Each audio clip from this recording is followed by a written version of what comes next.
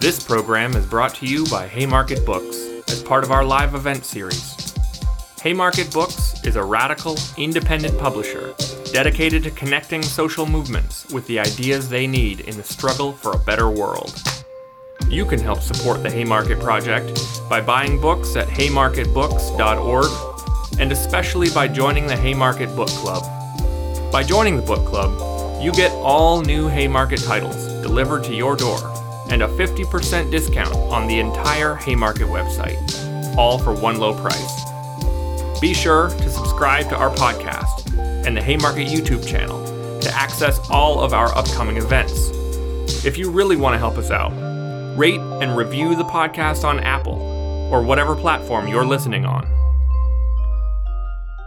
Thanks for joining us. I'm Marisol Lebron. I'm an associate professor of feminist studies and critical race and ethnic studies at the University of California, Santa Cruz. Oh, and my environmentally friendly lights just turned off. But I want to thank you all for joining us for today's event, Learning as Rebellion, Resisting Right-Wing Attacks on Higher Ed, sponsored by Haymarket Books and NACLA. Basically, I'm going to give us a kind of framing for the event today, and then I'll introduce the speakers and we'll launch into the questions. Remember that there will be a Q&A at the end, so feel free to get those questions ready and put them in the chat function in YouTube. Across the Americas, conservative politicians have set their sights on schools as key ideological battlegrounds. And when vulnerable students and scholars are targeted for their identities and or politics, universities often fail to protect them for fear of alienating donors or powerful political allies. What can we do to fight back and protect one another? Today's event is inspired by Lorgia Garcia Peña's amazing book, Community as Rebellion, a syllabus for surviving academia as a woman of color. You can get this right now on Haymarket, I believe, for a 40% discount. So check it out if you haven't already. It's an incredibly powerful book. So today's conversation is going to explore the recent wave of attacks on higher ed and discuss what it would look like to create liberatory spaces of learning and education. So our speakers for today, of course, Lorgia Garcia Peña is here with us today. Luciana Brito will also be joining us, and Gio Mar. So I'm really excited to be in conversation with you all. So I just want to say a couple of quick words about this book before having the opportunity to turn it over to Lorgia to tell us a little bit about the impetus behind writing it and what you hope to achieve with the book, right? What do you want people to take away from the book? But reading this book was an incredibly powerful experience for me. And I felt really honored to be let into this book, right? And in the book, what Lorgia does is really give us a window into an honest treatment of the challenges faced by radical scholars, by minoritized scholars in higher education, and the challenges they are faced by vulnerable scholars in higher education.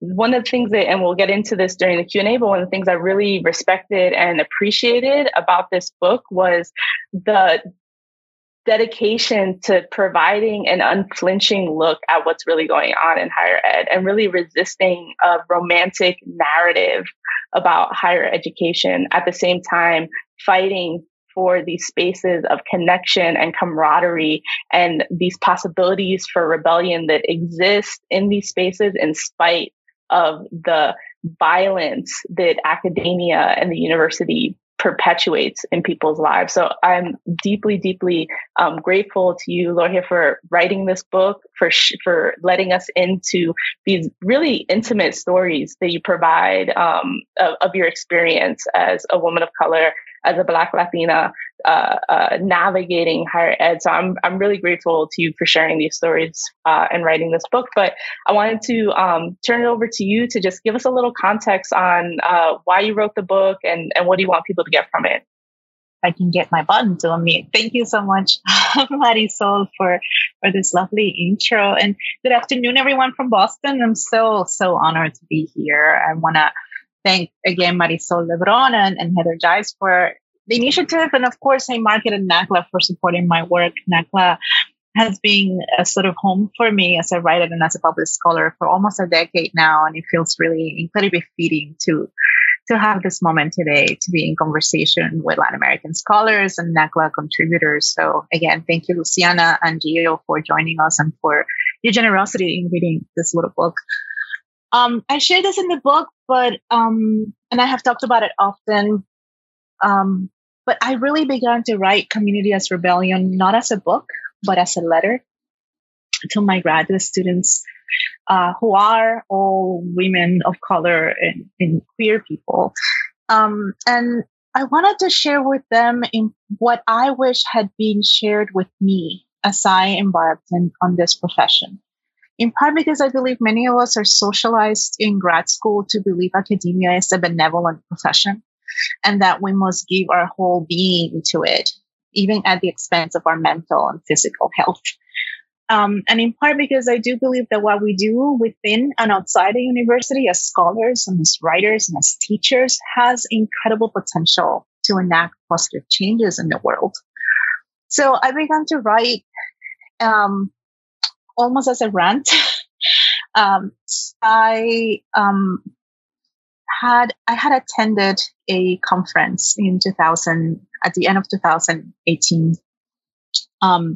And in that conference, I felt ostracized, silenced. I, along other young scholars, as we were trying to change some of the structural ways in which conferences work, right? Where there is a very strict format, where disciplines are privileged, and where interdisciplinary and non-traditional work is kind of pushed to the sides. And so a group of women, Sharina Mayo Pozo, Beth Manley, and I, sat down after the conference and we're like, we're going to try and do something else. And we put together a symposium on Dominican studies that was radically different, that centered the work of young scholars, particularly grad students and young professors. And we noticed the difference. We noticed the difference not only in the quality of the work that was being produced, but in the level of joy and happiness. And what was different was simply how we did it, the way in which we center the whole lives of people, and the way in which community was really at the center of how we did and how we share the work. So that was really inspiring to me, and I'm a hopeful person in general, and so it kind of fed a radical hope for the kinds of the possibilities that collaborative community-centered environments can have in terms of the impact they can have on people and on ideas. And so the impetus for the book was to share not only what the challenges are currently in academia and in the university as a site of everything we know, right?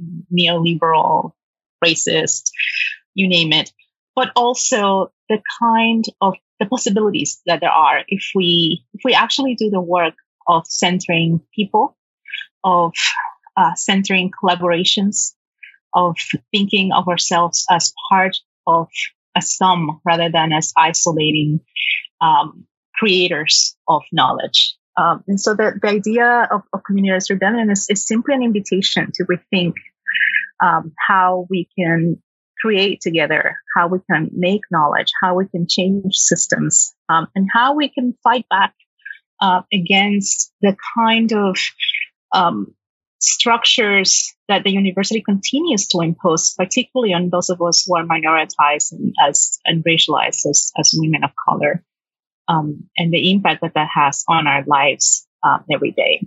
So that was the thought behind writing this. Thank you so much. So I want to turn it over to Luciana and then Gio, but I thought we could start off the conversation just talking about what do you all see as the most pressing issues confronting scholars right now? How do we make sense of these? What are these right-wing attacks? What are you seeing? And how do we make sense of what's going on? So, Luciana, if we could start with you and then Gio. Okay, thank you, Marisol. Thank you guys for inviting me for, participate in this conversation. It's such a really important moment to discuss how extreme right, attacks has been affecting academia. Of course, I will talk about my experience in Brazil. The system is a little bit different of the United States. So most of our universities are public universities, are federal universities. So these universities depend on federal money. Since the beginning of the 2000s, we start to apply racial quota systems in Brazilian universities for students. So in all public universities, the quota systems for Black students and indigenous students has 10 years. And the sensation that I have now is that right on our time, our moment, things are falling apart in Brazil. So in terms of professors, before the quota system, we had less Black students in Brazilian universities than South Africa during the apartheid regime. And in terms of professors, now we had less than 3% of Black professors. Now we have I got the number, we have 23.6 Black professors, percent of Black professors in the whole Brazilian public university. So we are a few people. And the idea that Loja brings in the book about build alliances, sincere and affectional alliances is really important, since talk about the issues that we are talking about today is really complex. The money for research is even smaller, so the ones who suffer more for don't receiving financing support for research are the Black professors, especially Black women. In the last year, this federal government cut 70% the money for financing public universities.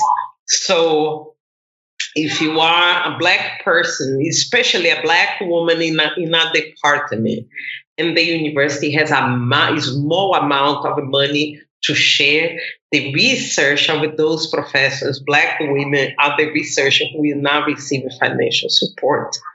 And we are the ones who are dealing with this students permanency in universities are threatened by poverty, especially after the pandemic. So we are the professors who are advising these students who have less fellowships and who have less recognition from our peers because of the type of research and courses that we are offering. Things related to LGBT community or decolonial thoughts or decolonize the curriculum. So we feel that's why I described it, this feeling in the beginning, that right on the moment that we finally enter in the university with the implementation of the programs for Black students and Black professors, is the moment that the extreme right rise in Brazil, especially because of this entrance of Black people in universities, both as professors and as students. Because like in the United States, and I think the most of the countries, the university is this white towel that should it be assessed by a small elite of each country, like some ministers of education are saying in Brazil that the universities are space for the Brazilian elite. It is not for the sons of the doormen, like a Minister of Education said last year. So this is where are my first thoughts after reading the book, and I feel really comfortable to associate this reality that I have been thinking about in Brazil with this reality that you guys are describing, that you are describing, Lorgia, in the United States, especially as a Black academic. And more importantly, the amount of work that we do and this feeling of carrying these students and the universities on backs. So it was really important to me. Read your thoughts and don't have this feeling of being thinking about this by myself, this stage of loneliness. So thank you. Yes, thanks again to everyone for setting this up, to Marisol, to Nakhla, and of course to Haymarket for hosting. Thank you so much to Lorgia for this book. It is really just a masterful and powerful indictment of the university. And also, and I think this touched on something Marisol already said, also a call to engage in that struggle for that space, right? I mean, in neither of these pieces, I think, ever falls away, right? The critique of the space, the coloniality of university power, the logics that permeate it and that it reproduces, and also the idea that, of course, that doesn't mean abandoning, this struggle, abandoning this space. And this, which I'll circle, I think, back around to, is exactly why the right is targeting it, right? Because it's a crucial space that needs to be contested, that needs to be fought for. And so, I just say at the beginning that one of the things I love so much about the book is the way that it keeps both the potentialities and the modalities of community resistance just front and center, right? Which is, I think, a very difficult task amid all of the, the diagnosis of these structural dynamics. And it's something that, of course, was not a book that was, written particularly for me as a person, let's put it that way, but which resonated in many ways with my personal experience, but also with things that I've seen, witnessed, dynamics, logics, and in particular, the way that the logics of austerity and white supremacy have worked together in recent years to produce false scarcity, competitiveness, individualism. And it's a really great account of those things. And I'll just say a couple words about, I think, the way that I see, what we could roughly call neoliberalism and the neoliberalization of the university as an economic process, but, the goal, of which is always a political one. And I want to foreground that this economic process is a political process in multiple ways. Again, these are things that are laid out very, eloquently and beautifully in the book. But for example, first of all, the ways in which by neoliberalization, we mean the restructuring of the university, the cutting of public budgets to public universities, the cutting of all funding to all universities, and the way that this creates an opening for, first of all, private money. What does private money mean in a university context? It means two things very importantly, one of which is precisely the powerful veto that private funders, begin to have and have begun to have over even public university officials, even private university, professors, and over, the what we refer to often as academic freedom. The fact that at a certain point, if private donors are withdrawing millions of dollars, your, academic freedom is worth far less to the university than that money. But this private money, this injection of private money that goes along with budget cuts also means something very crucial, which is the propping up of right-wing thought within the universities, right? Dark money funded think tanks, institutes, that fund things like Charles Murray's speaking tours, that give it the sort of veil of academic rigor in science and that allow and encourage and in fact provoke debates around academic freedom when what we're talking about is, again, right-wing dark money being sort of, plowed into universities. A second piece I think that's crucial is adjunctification, right? The decline in tenure and tenure track faculty, the rise in adjunct faculty. But crucial to this, I think, is the fact that this is not just about money and economics, it's about power, right? Because adjunct faculty and precarious faculty are faculty that are easily removed, easily dismissed. There are so many cases of people who have been attacked, like some of us have, but who, as by virtue of being adjuncts or temporary faculty, the scandal doesn't last, the outrage doesn't last. They're not actually fired; they're simply not renewed, and they disappear, from the university as a result. And there are many, many cases like that. Adjunctification is just as much about power as it is about saving money. It's about creating a docile class of academic workers. Thirdly, and I think this is a crucial one that Lorgia shows, and demonstrates very well in the book, is this question of false scarcity, right? Which creates situations in which you're cutting all of the tenured faculty lines, the stable faculty lines. And so at the same moment that you're trying to sort of radically transform and diversify and decolonize the university, you're trying to do so in a situation that's inherently competitive, right? In which, dozens, if not hundreds of people who all do great work, who all think of themselves as part of a collective endeavor, are nevertheless competing against each other. Again, this resonates with my experience, where I find myself feeling frustrated at being pushed out of the university and not able to get back in, and feel tempted to feel that toward your own comrades, right, who are, still in the university or getting jobs in the university, when the reality is that this is a structural phenomenon that, in which neoliberalism creates and recreates its own logics by driving and dividing people against one another in incredibly, dangerous ways.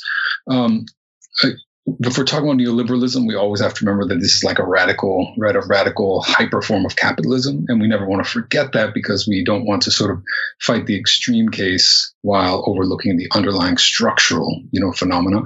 And I say this, and maybe, say it in a bit of a belabored way, because again, I think this circles back to the important question of what it is that we want to do with the university, right? We don't want to forget that this is a white supremacist colonial capitalist institution. At the same time, we do want to be able to understand that what's been happening in recent decades has been a dramatic sort of amplification of those dynamics, an overt right-wing attempt to intervene, attack, get rid of left-wing and critical and radical scholars, particularly of color, particularly women, and, to do so for a reason. Again, I think universities are a soft target for the right, because they can provoke these kinds of controversies and push people onto a kind of back foot that prevents them from fighting back. And I think that, just say, a couple of things, what I think the implications are for what this means. I think we need to have a more nuanced and complicated understanding of what academic freedom means. It's not a concept I think that's actually served us very well recently, when we don't understand it as a very sort of radically material phenomenon, as a phenomenon that's never been absolute, that's always been used in very selective ways. And here I think about, here in Philadelphia at UPenn, we have the case of Amy Wax, and a white supremacist law professor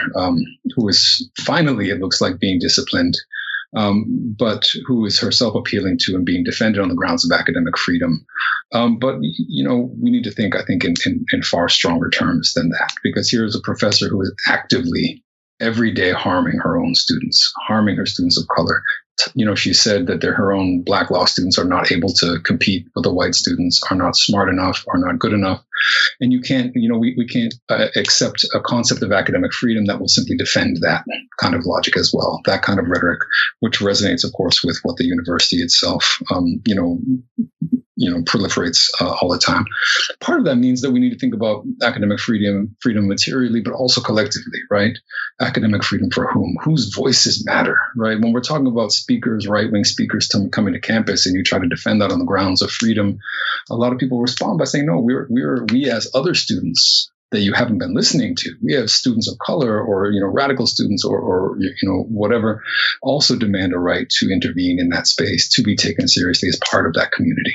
And I think here we begin to sort of move toward precisely this great sort of material sort of struggle concept that Lorgia has given us, which is community as rebellion, right? The way in which these are bound together, the way in which they move, and allow us to think in broader terms about what that community is academically, that insists that we think about what the community is beyond the walls of academia, and the way that the two are necessarily and always in connection, in conjunction with one another, and our struggles can't be limited.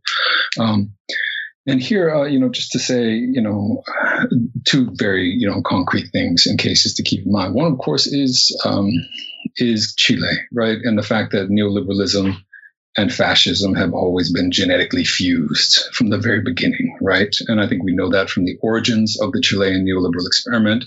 But we also know that, in conjunction with what it is that the entirety of Chilean society today, but in particular students, are demanding about sort of reforming and transforming what education should look like in a non-fascist way, right? So here we see both diagnosis of this fascism and its embeddedness in education, but also the potentiality of that community and resistance.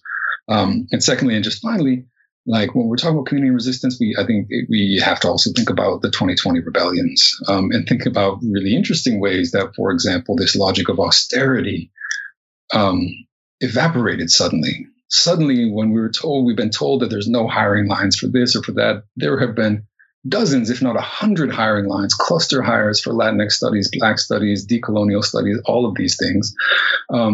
And I think we should understand that this is both a containment effort, but also something that, of course, should be pushed, deepened, radicalized. And it's only because this broader community, right, this international, transnational community in the university, beyond the university, entered into motion, struggled, and began to shift that terrain of academic, possibility as well. So.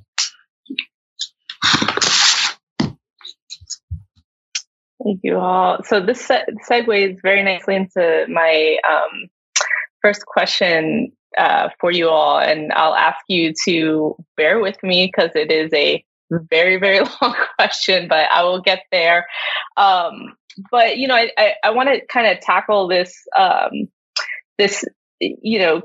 point that I think comes up in the book, but Gio, that you also kind of leave us with in your comments, which is this kind of duality, right, that we confront in the university. So many of us inside and outside of academia have a tendency to view the university nostalgically or through rose-colored glasses, seeing it as somehow outside of these exploitative power relations that structure every other aspect of our lives, right? So I want to bring in the essay, Abolitionist University Studies, an Invitation by Abby Boggs, Eli Meyerhoff, Nick Mitchell, and Zach Swartz-Weinstein. And in it, they note that in a U.S. context, the discussion of the university and attempts to fight neoliberalization, as you point out, Gio, are haunted by a nostalgia for a so-called golden era of the university during the post-war moment of state and federal support and expansion of higher education. So they note in the essay, they say, quote, "The story neglects the ways that this expansion was underwritten by militarized funding priorities, nationalist agendas, and an incorporative project of counterinsurgency." And I think this speaks directly to this kind of boom in the wake of the 2020 uprisings. So in other words, what they're saying in their essays is the university doesn't exist outside of these harmful and coercive apparatuses of state power. And Lorgia, in your book, you make a similar point when you say, quote, "Those of us who are made to unbelong experience the violence of exclusion everywhere. My unbelonging to the university comes from structures of colonialism and racism that continue to shape our institutions to date, the nation, our schools, our justice system. They're ingrained in the fabric of our society, and therefore to change, we need more than inclusion and diversity. We need revolution and rebirth," end quote. So during a moment when education is under attack from the right, and many are working to protect the university by focusing on the good it produces. How do we avoid falling into this trap of nostalgia or of promoting a historical version of the university that occludes or fails to acknowledge how it's embedded within these larger power relations, the structure, society? So I don't have an order, but I don't know if anybody feels particularly moved to respond, but that I'll leave it there. There's a way in which we, and I said this at the beginning in my intro, we have been socialized to believe that there is something superior about the work that we do. That somehow the fact that I am a professor is better or more arduous or more in the service of humanity than the work my mother did in a factory while raising 4 kids. And I think that one of the things that the work that we do needs to clarify is, first, this is work, right? This is labor. And Gio was talking about the ways in which the neoliberalization of the university and the way in which the adjuncting practices have clarified that for us. It's very much about making profit, amassing high endowments, and maximizing money for investors. And so if we need to clarify that this is exactly how the university is functioning, particularly in the United States. And once we clarify that and we sort of enter the conversation with that clear understanding, then we need to ask ourselves the question, then what do we do next?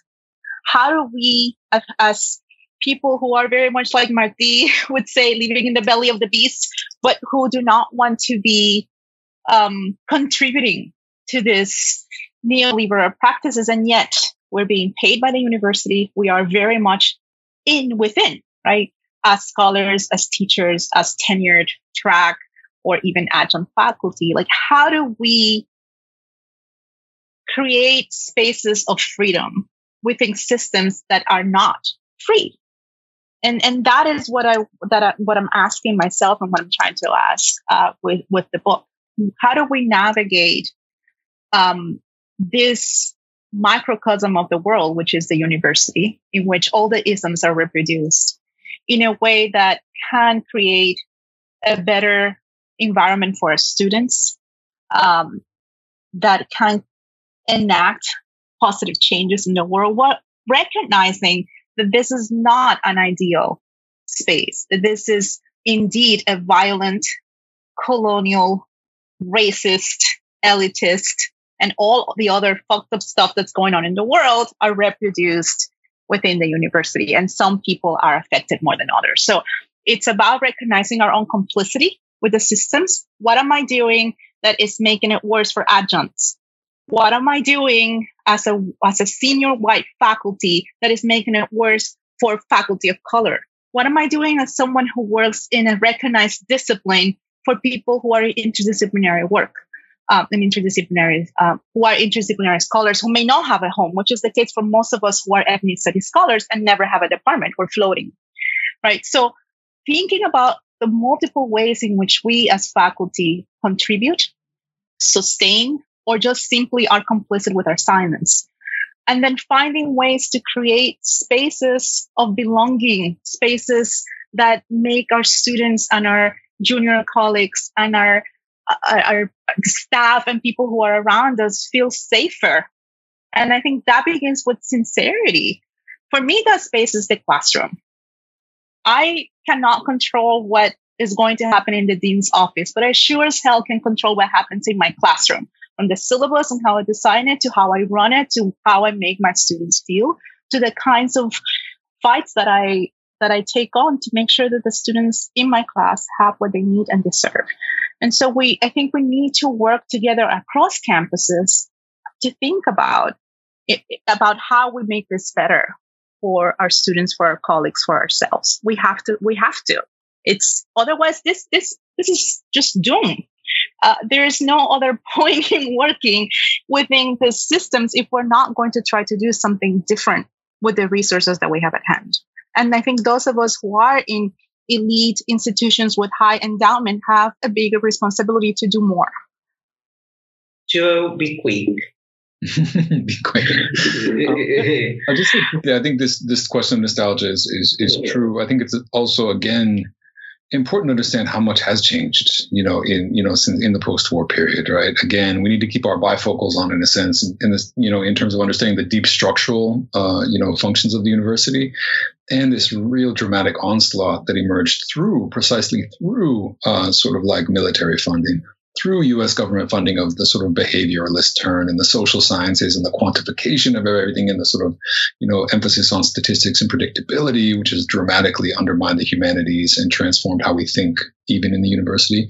And this more recent process of radically neoliberalizing, dismantling elements of the university. We need to focus on both, in part because that's where the nostalgia comes from, and it's real, right? Like there were things that were very good about particularly public universities.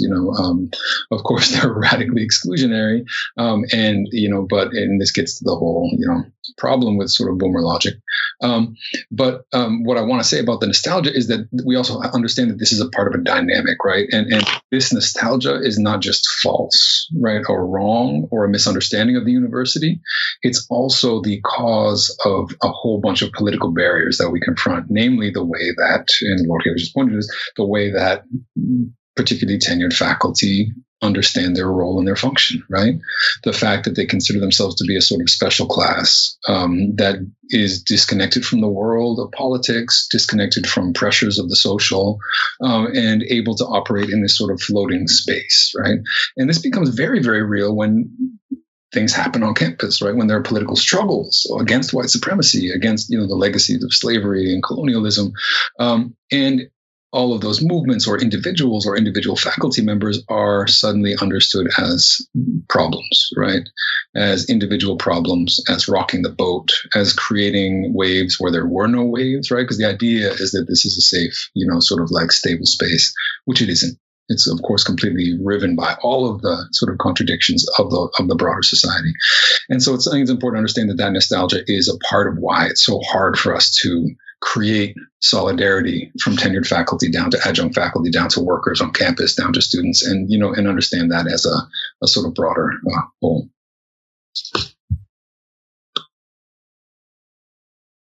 Well, thinking about my reality, which we don't have financial investment from big, corporations. Most of the money from the public university are public money.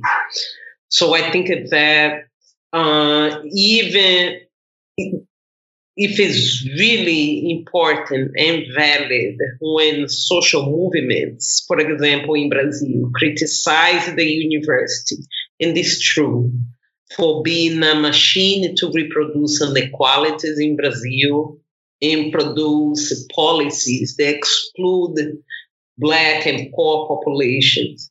I still think that the university, like the own name says, have to reflect the society that we live in.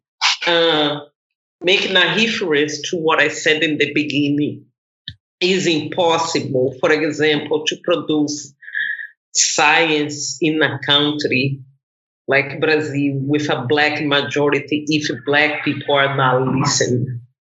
In this, when this knowledge and science has been produced. So although we have a paradox, this institution is a machine to produce inequality in the Brazilian elites. We have this group of people who wants to enter and change science in the way that we perceive the society. So that's why it's in the same time, that's why I'm understanding how I understand this nostalgia of these people who say, so we had the better scientists, we had a Brazilian elite in the university, or the university is not for the kids of the dorm, it's for a Brazilian elite who historically was, for example, producing eugenics to improve the Brazilian population inside the university. So when the social movements and even the students bring these realities to the classroom, like should we stay in this place? Should we trust this place? Should we contest and compete this place with the elites and with the professors? What is the sense of it being questioning the syllabus because we are the minority in this place? So I tell my students and my colleagues, we should compete in this place because this place is public. Because they are public investment in this place. And from this place, inside of this place, are produced the science and the public policy and the knowledgement they will impact our lives. And because after having a degree from this place, we can have a better jobs in a really pragmatic, way of thinking about the role of the university. We will have a certificate that we make us and our families have a better jobs, and we can, collectively build a better plan and a better perspective of this society. So this is how I would answer this question. If I could just add that this nostalgia, both, I guess, in the global north and the global south, it's grounded on white supremacy. It is, at the end of the day, nostalgia for the kind of university that we envision to be the carrier of knowledge. And that knowledge is nothing like what we produce, right? What those of us in this space produce. And so if we were to think about the kind, Lucia, listening to you, the kind of intersections or the commonalities that exist between the U.S. university and the Latin American university is, the desire for colonial ways of knowing. In the Dominican Republic, where I'm from, I would not be able to obtain a job as a professor, not with a PhD, not with all my whatever publications. I would not, because my work is considered troublemaking. I don't cite enough European people. So when Borders was translated into Spanish, I was under attack by white Dominican men who considered my work to be pro-Haitian and not worthy of their intellectual engagement. And so the way in which we think about those challenges existing in places like the U.S. university, but in fact, they're not just our challenges here. They are challenges that exist across the globe, even in places where the majority of the population is indeed of color. And that is really troublesome.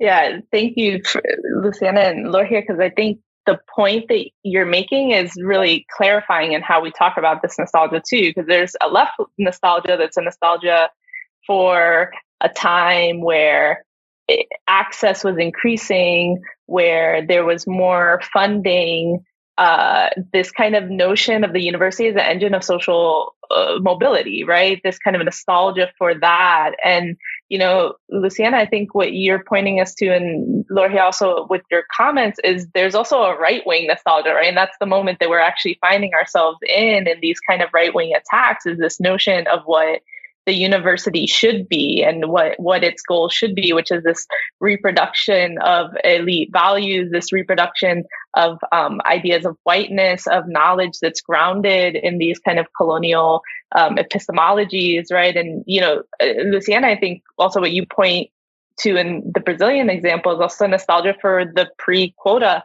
university, right? This idea when actually access was incredibly shut off and reflected in apartheid of a majority Black country being shut out, right? So I think that that's an important kind of, I think point for us to think about, right? There's a way in which there's a way in which the left and it can fall into a nostalgia that actually includes what's been the structuring. The right is very clear on what the university has always been, right? And that's what their kind of nostalgia is for the pre kind of affirmative action or quota, the pre-queer studies, the pre-ethnic studies kind of era, right? Where there was just more limited access. So I think this is actually an incredibly clarifying conversation that helps us actually think about what this right-wing attack on a global scale is on education is looking for, right? What they're kind of aiming for. So I wanted to, we've kind of been touching on this around the question of adjunctification and increasing precarity in the university. But I wanted to ask, a large part of the story in the book centers around the ways that the university serves as a site of institutional violence. And Lorgia, quote, institutional violence manifests, and this quote was, when I read it, as I was talking to colleagues about it, it knocked me out. And it's one of those things that but until you see someone actually articulate it, there's something very powerful about it, seeing it in writing. But you say institutional violence manifests in multiple insidious ways: denial of equal treatment, abuses in labor practices, unequal pay, unfair amount of labor, microaggressions, and most of all, cruelty. So tenure, as we've been discussing in the lore of secure employment in the university and in an increasingly precarious labor market, plays an enormous role in reproducing this institutional violence that is so intrinsic to the university. In particular, it functions, and Gio, you discussed this in your comment, as a disciplining technology that quiets discussions of institutional violence and threatens the livelihoods of radical and progressive faculty if they speak up in ways that the university deems uncivil or unprofessional. And of course, this trickles down to our students in a myriad of ways. At the same time, we're seeing tenure and secure employment come under attack by the right as they work to chip away at faculty governance and essentially create blacklist on college campuses. So I wanted to hear from you all how we can make sense of this and think about our struggles to create a more open and liberatory educational spaces on the one hand, and how we fight against these attacks on tenure as a way of introducing more precarity and gag rules on campuses at the same time that we acknowledge the incredible violence that's inherent in the tenure system, right? The ways in which it breeds competitiveness and exclusion. So, can I say something really quick? I think that first of all, we have to see ourselves as workers, Marisol, because there is still a lot of people in academia who really embrace this idea that we are, being an intellectual elite is the same as being a financial elite or elite of everything. I'm saying this because sometimes we can have the feeling that this is obvious, that we are workers. But it's like we are a cast of people scholars who come from popular classes and the scholars who really come from the elite, but even some people who come from popular classes have the feeling, okay, I reached this place, now I'm part of another position in the society. But I think if we unify our voices with other workers and the conditions of stable jobs in the world nowadays, if we look what is happening, and we see ourselves as workers, I think a lot of the things can change, or at least we can be stronger, I'm saying this because we see ourselves, for example, during the pandemic in Brazil, school professors, teachers went back to classes before the professors of universities. And now I'm doing a criticism to my professional group. And we stay quiet while the high school and the fundamental teachers were Black to classes. And we still have colleagues saying, oh, we have no conditions to go back to class because of the pandemic. Although we had the vaccine as educators, so we passed in the front of a lot of people, including the professors, because we had to, we had a larger public and we had the classes. So it was evident to me that some of us, a lot of us, don't see ourselves as workers, and see ourselves as this elite. So I think our work conditions and the security of our jobs will be, at least the struggle will be stronger if we see ourselves as workers, even as educators, as other educational workers, as the same category.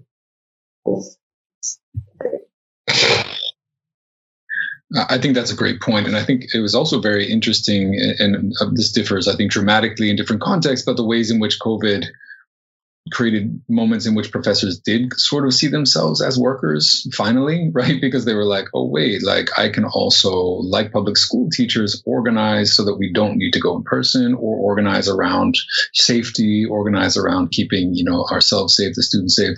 And there was at least the opening for a potential collective level of consciousness. I think I approach this conversation very jaded when it comes to tenured faculty members, and I was someone who came under attack with tenure, and yet tenured faculty could not see their own interests in my case, right?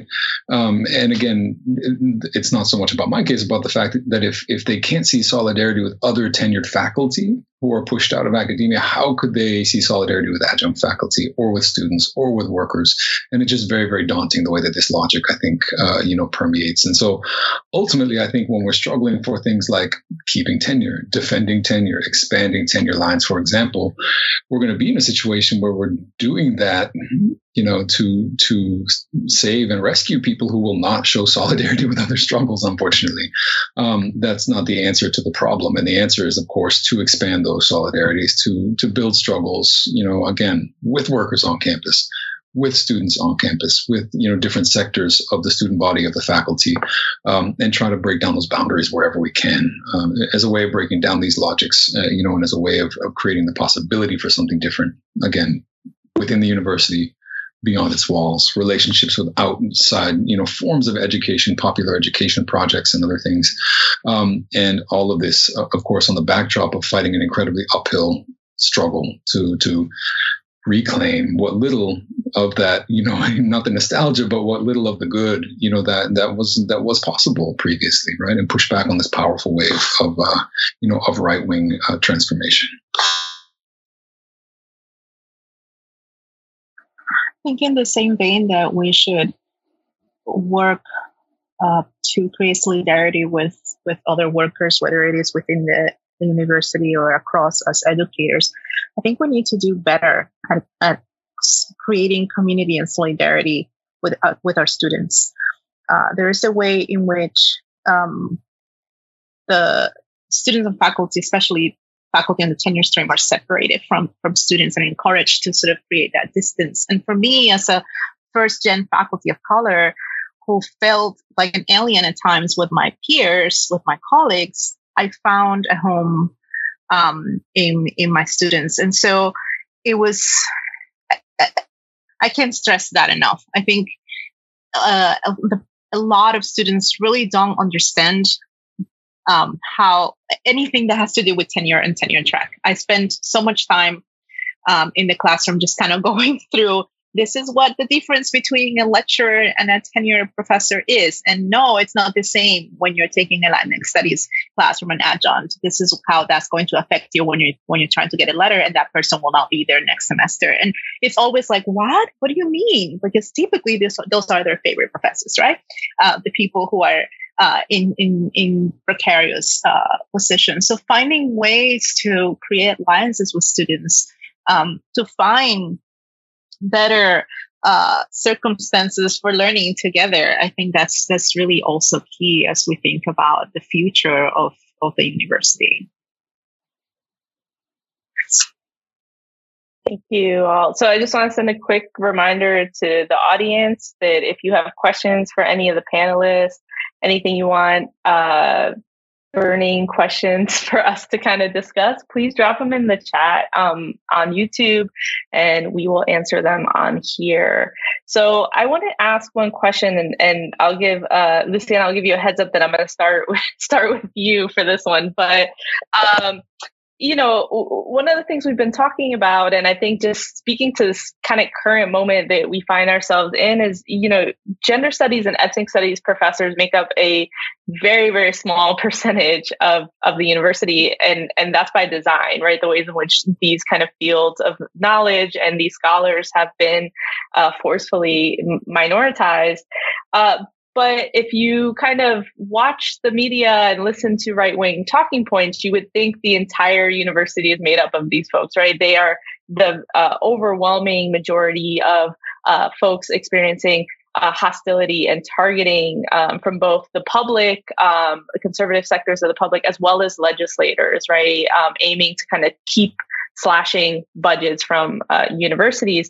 So I'm thinking about the panic over CRT, critical race theory here in the United States, and queer studies as well. And in Brazil, I'm thinking about the kind of panic over gender ideology that has been raging for the past couple of years. So how do we make sense of this? I'm wondering if you can give, and Luciana, also knowing that many of our audience are here located in the US, if you could talk about what's happening in the case of Brazil, but for all of us, if we can talk about how do we make sense of this and how do we mobilize to protect ourselves and our colleagues, right, who are coming under attack, considering the ways in which these fields and these scholars and the students who study this are so minoritized within the university. Thank you, Marisol. Well, I know most of the professors in Brazil who have stability, what is the equivalent for the tenure in the United States. Although the majority who have stability are not Black women, are not trans people, are not, in general, people from the LGBT community in Brazil. When we do have stability, we have more freedom to talk and to build our syllabus during our classes. Even if we don't have financial support for our research, we have autonomy to decide how we're going to teach. Although we have a lot of colleagues around the country in Brazil who have been facing a lot of attacks. This happened a lot during the pandemic, during the online classes. Classes that were talking about feminism are a great target because now in Brazil, the extreme right believes in something called gender ideology, like you said. Like we are creating, even myself, I don't know very well what they mean by gender ideology. Is if we are talking about gender inequality because it don't exist, or we are questioning gender inequality, which is something that should not be questioned, or both. So because of the stability, we have more freedom to talk about these issues. The thing is, the stable jobs are more and more precarious, and the positions are more scarce for stable jobs in Brazil. So in Brazilian universities. So in as much as the stable positions that we call concursos are in a smaller quantity, so people who will be selected will not be, in general, the Black ones, the indigenous ones, the trans ones, will be those people who are just waiting for their position to be, open, the better jobs to be open. And for several reasons, Black women, for example, will not be the selected ones. That's why it's so important in Brazil, like now, the affirmative action positions be open, not only for students, but also for professors. It's really common in Brazil. You have a whole department that don't have one single Black professor. So that's why what I see that is equivalent to the situation in the United States is about this stable Black people have access to the stable jobs. So we have more freedom to, advance in our careers and have more freedom to bring this syllabus and programs that we talk about gender, that we talk about other perspectives of teaching and of a society in public universities. I always talking about public universities because the private ones have all the compromises with, all the interests in other groups. So I'm talking about the public universities because it's the public money. And they are the better ones in terms of research and investment. I don't know if I answered your question. I was trying to adapt, I don't know if I explained very well. No, that was great. And I think this, brings us back to this question of it also as a job, right? And fighting for greater access within the job for stability and a humane workplace, right? That's I think what you're pointing us to is these kind of factors that are shutting Black and Indigenous and queer faculty out in Brazil, right? And the way it then links to these larger kind of panics, right, over subject matter and gender ideology and race and everything. So no, that was fantastic. Thank you. Gio, Lorgia, please feel free to jump in. I would just say that it's also back to, very much about the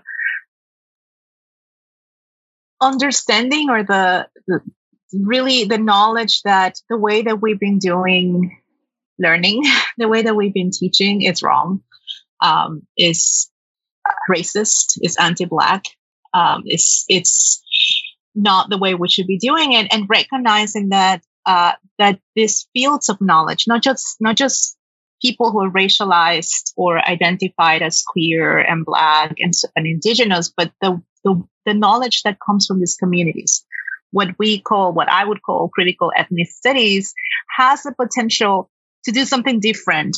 And those who are in power don't want that. And so even though we're still fighting 50 plus years later to have ethnic studies programs and departments in, let's say, in the Northeast of the United States, because we recognize the potential that it has for liberatory learning, we are finding ourselves with roadblocks, not just in terms of like the outside politics, but within the walls of the university. So that we, on the one hand, have this lip service to diversity, inclusion, racial justice, and all of the memos that we all had after George Floyd was murdered, and this massive hiring that we saw across the United States, but that does not translate into actual structural changes at the university that center the lives of Indigenous people. Right? So we have people reading land acknowledgements in universities that do not have Indigenous studies programs and don't have a single Native American scholar. And they get away with this. And I want to call bullshit. Yeah, I mean, really, just to build on and echo a lot of that, and to say that, I mean, but partly in part because of this sort of defensive rhetoric that emerged around the critical race theory, ethnic studies, narrative, which was, I think, quite rightly, an attempt to fight off the far right by saying, listen, we're not what you're saying that we are. We're not this, we're not that. But part of what was being said is we're not dangerous, right? And I think it's really important to understand that critical race theory and ethnic studies should be dangerous to these institutional structures. That was the point of them, that when Black studies emerges out of insurgency, the point was not to build a siloed off department with no relation to other departments, right? The point was to help to radically transform the entirety of that structure, right? That's what ethnic studies is, and needs to be critical ethnic studies. And, of course, the administrative siloing is a part of that. The false scarcity is a part of that, but also the logics, right? Of, the ways in which, academic respectability creates a situation which many people employed in these interdisciplinary spaces, wish they were in real disciplines, or, feel like they're, not partly because they're not treated as the equals of those in real disciplines, but partly through internalized logics where, where interdisciplinary work is also not understood to be serious, right? Where interdisciplinary methods are sort of devalorized. And so we, I think, really need to think about the fact that these do need to be really sort of like, plastic explosives, right, in the foundations of these institutions to help really, help radically transform them. And if they're not, we get, I think, what we're seeing, right, which is even when the numbers are increased, right, it's done in very limited ways, very contained ways, in an attempt to avoid, if at all possible, any radical transformation of the institutions themselves. Thank you all. So we have some questions from the audience that I want to make sure we have a chance to get to, but one actually relates to the last point, Gio, that you were making, but, I'll throw it out to all the panelists, but I don't know if you want to respond. So the question says, what do you think about a transdisciplinary approach of producing knowledge between different disciplines in the university as a means to combat neoliberalism in higher ed? And Lorgia, I think this is also something that you touch on in the book. So I'm wondering if you all want to respond to this question. I would say absolutely. I don't think it's an easy question, right? Because I think we don't know what those transdisciplinary methods or approaches or things look like. But part of the problem is that we don't take them seriously to begin with, right? Is that we don't, we treat them as as non-disciplines. We treat them as, that's, good in a liberating kind of way, but treat it as non-serious work, treat it as, all of the things that Lorca documents when it comes to tenure files, right? Or when it comes to the criticisms of the work of scholars of color in particular, right? Where it's not serious. It's too poppy. It's too mainstream.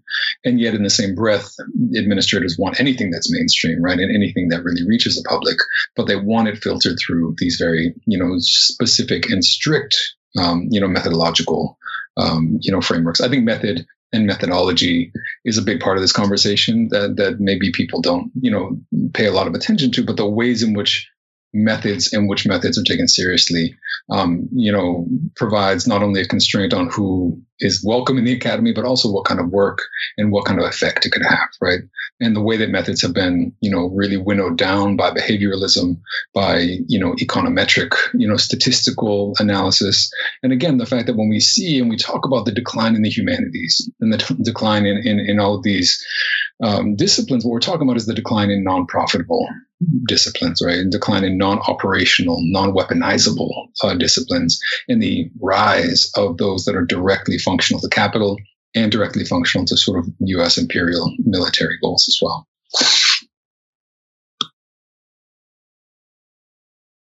And it goes back to this idea, this nostalgia that we were talking about earlier, and this resistance to making room for new ways of understanding, not really new questions, old questions, right? And what does it mean to ask the same old questions from a different perspective? And what does it mean to center the life of Black women when you can, quote unquote, find them in the archives? How are you looking? Because I find them no problem. So it's exactly this resistance to allowing work to follow questions rather than disciplines. And while at the same time, young people are teaching us how to do this every day. And we're just not listening. This is how our students are learning. This is how their lives is being formed, but in interdisciplinary, transdisciplinary ways. But we're resisting and we're forcing them to do something that no longer serves them.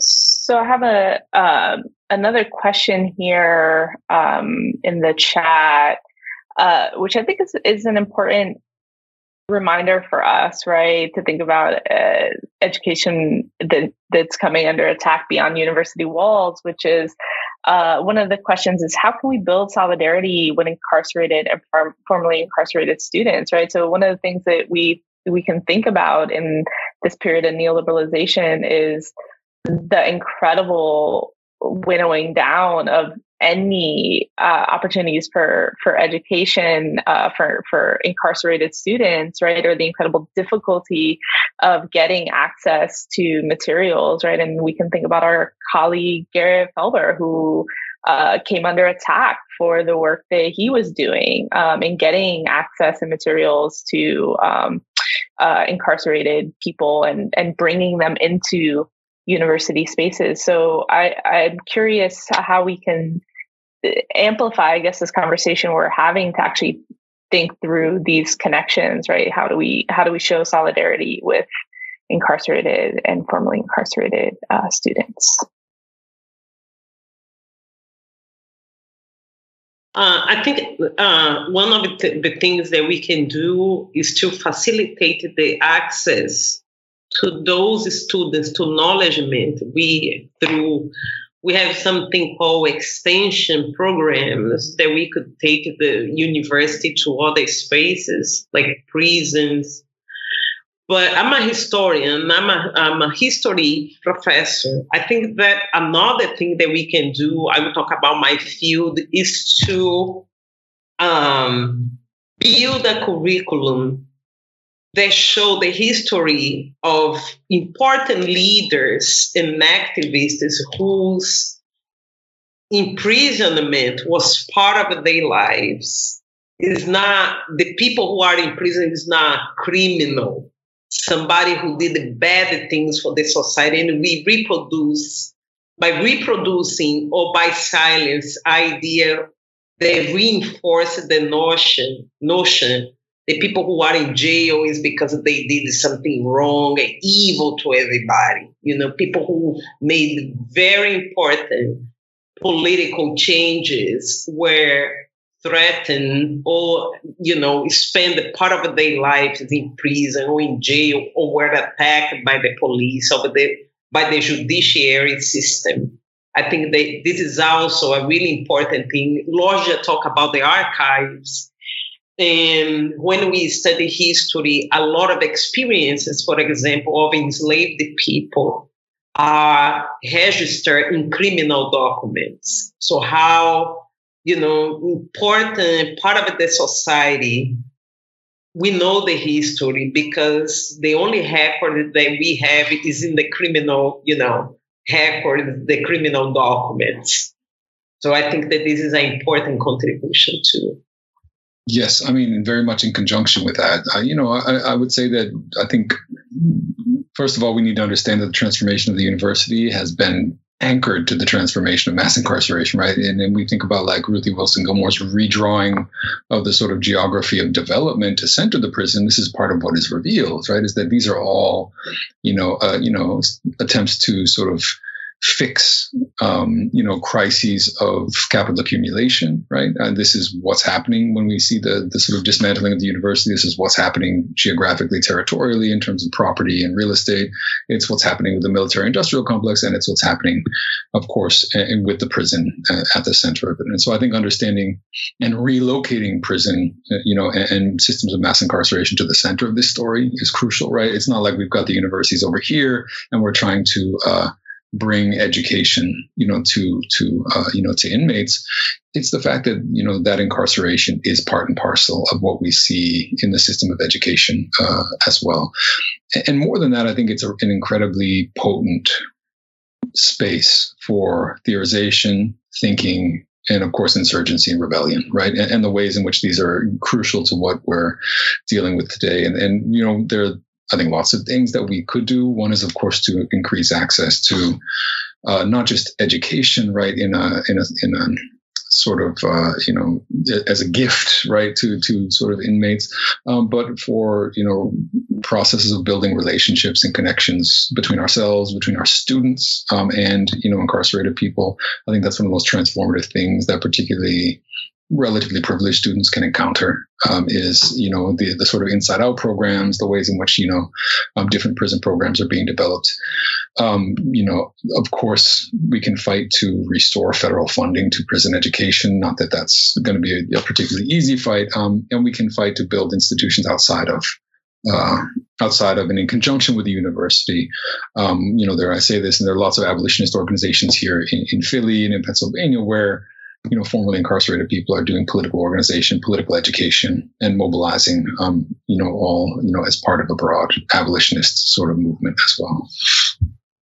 So we have a question here about the role of university fundraising and donor expectations in enabling or limiting the work that happens in university. So, I think this is one of the things that perhaps, Lorgia, you talked about tenure as being something that you constantly have to kind of explain to students, because there's an aspect of it that's very insider baseball, right? Unless you're like in the system, it's actually incredibly difficult to understand. And that's by design. Part of it, right, is to precisely obfuscate the process. And, there's a way in which the relationship between fundraising and donors in universities also functions in that way. Or, I taught at UT, between the legislator and what they want and the university, right? For those of us who are at public universities also, right, are not kind of immune to this.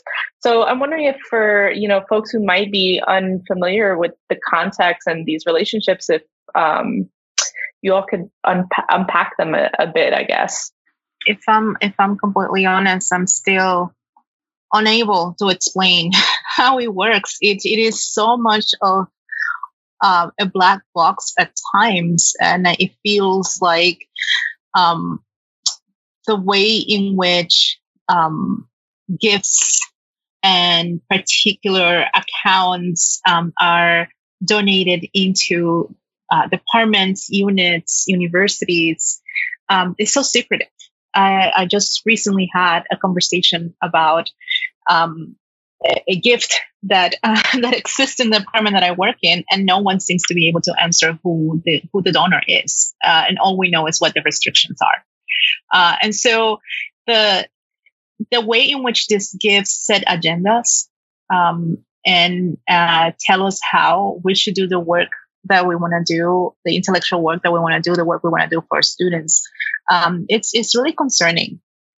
And one of the hopes that I have for the future is that we are able to insist on clarity and transparency at all levels, including the donations and not only how they arrive, but how do we as faculty get to decide? I found out a couple of times how certain positions that I had been offered were results of donations, and sometimes those donations were not kosher, right? And were done by people that I wouldn't want to be associated with my name. And so, not knowing, imagine finding yourself in a position in which you are the result of some really horrible fundraising practices that contradict the kind of work that you do. And I think there's a lot that goes on behind the scenes at that level in the university, and we should be, as faculty, especially those of us who are tenure, demanding more transparency. I certainly don't want my name associated with any shady business. Yeah, and just to slightly repeat, but make clear something that I said earlier. There are situations, I won't speak specifically, but situations that exist in extreme situations in which private donors threaten to withdraw millions of dollars from universities if they don't get what they want. And what they want could involve disciplining students, putting the students in line for rowdy protests, or they can involve firing faculty, getting rid of problem faculty, defunding programs, a whole range of things. And this exists, and this is real. And I think not only is it really, of course, frightening, but it also just doesn't fit with this idealized image we have of academia. And I think the first thing is to say this is how academia is increasingly operating, even public universities, right? And again, aside from that, the creation of right-wing spaces within academic departments, within universities, think tanks, and other things, which buy their own hiring lines. And again, we think of these hiring lines as being academically justified, but in some cases they're not. Right? They're left to the whims of these private donors who have veto power over how these privatized little spaces operate. And I think we should reveal these. I think we should expose them. We should, as Lorkie was mentioning, find out who's funding them, emphasize which sort of right-wing think tank, dark money, sources are being funneled into what universities, and do so because, again, what they're doing is they're creating a sort of aura of academicity, right, or respectability for what are overt attempts to infiltrate and subvert, education. And I just want to shout out really quickly also the work that is primarily student-led of groups like Uncoke My Campus, which looked at like Koch brother dark money that was going into, exactly, I think what you're talking about, these kind of like fake think tanks that were popping up all around academic campuses that were essentially aimed at dismantling education, right? And proposing or championing these kind of right-wing causes, right? And so students, I think this is one of the moments where as faculty, we can actually learn a lot from our students in the work and the bravery that they show in taking these matters on kind of head first. And, I also wanted to say, and Luciana, I don't know if you want to also pop in, but, as someone who currently teaches at a public institution and taught at a public institution, I mean, the kind of effects that the threats coming from state legislators on public institutions is very in line with what's happening with private donors, right? And if we think about the infiltration of private money into politics, right? Even if you're at a public institution, that is deeply influencing the kind of threats, veiled and not so veiled, towards pulling funding, right? And we saw this in Texas with the anti-CRT bills that, targeted law schools, that targeted Black studies departments, ethnic studies departments, right? And the ways in which faculty were actually forced to scramble, right? And departments are forced to scramble to think about what does that mean for them? How will they make up for shortfalls in funding, right? And this is, again, another disciplining technique, right? So, we can think about actually the public and private divisions that we think about in public or in higher education as that thins it out if we think about how much private money is in politics, right? And the way that then influences public education as well. So, Luciana, I don't know if you want to add anything.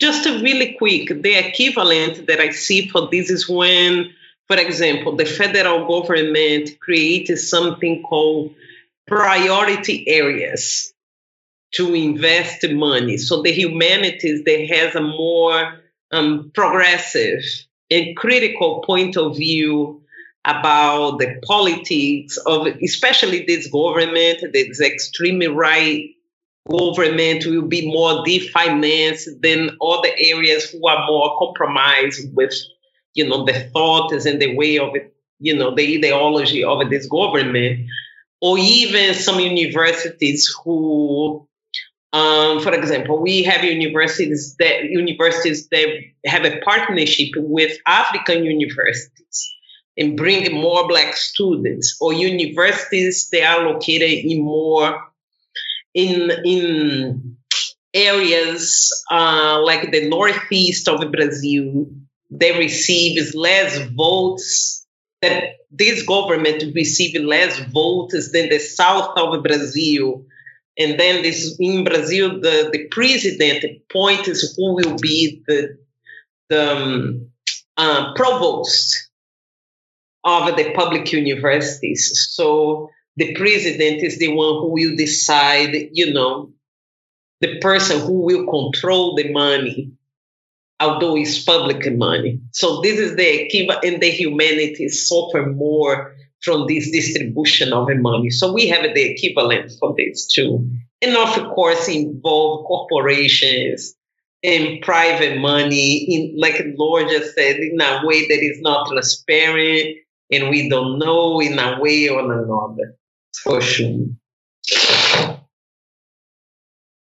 Thank you. So on that note, I think we're at time, but I just want to say that, I think, again, if you haven't checked out the book, please, grab the book. It's a really phenomenal, really valuable and really a powerful text, and I think one that hopefully folks will find to be a lodestar in how we navigate the current kind of educational system in this moment of attacks on education that we find ourselves in. But, I think hopefully the kind of takeaway from the conversation today, although I think we diagnosed a lot of the ills with academia and higher education, is also, this question, which, Laura, you pose in the book, which is how do we care for each other, right? And how do we build these liberatory spaces and find our people, right? And, I think this book does a really excellent job of helping us to identify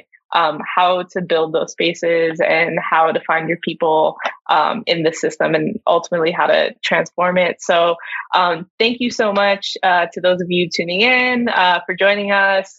Thank you so much again to Haymarket for hosting, and also to NACLA for making this event happen. And thank you, Lorgia, for this tremendous book. Thank you, Luciana and Gio for being here and being in conversation. Thanks. Thanks for listening.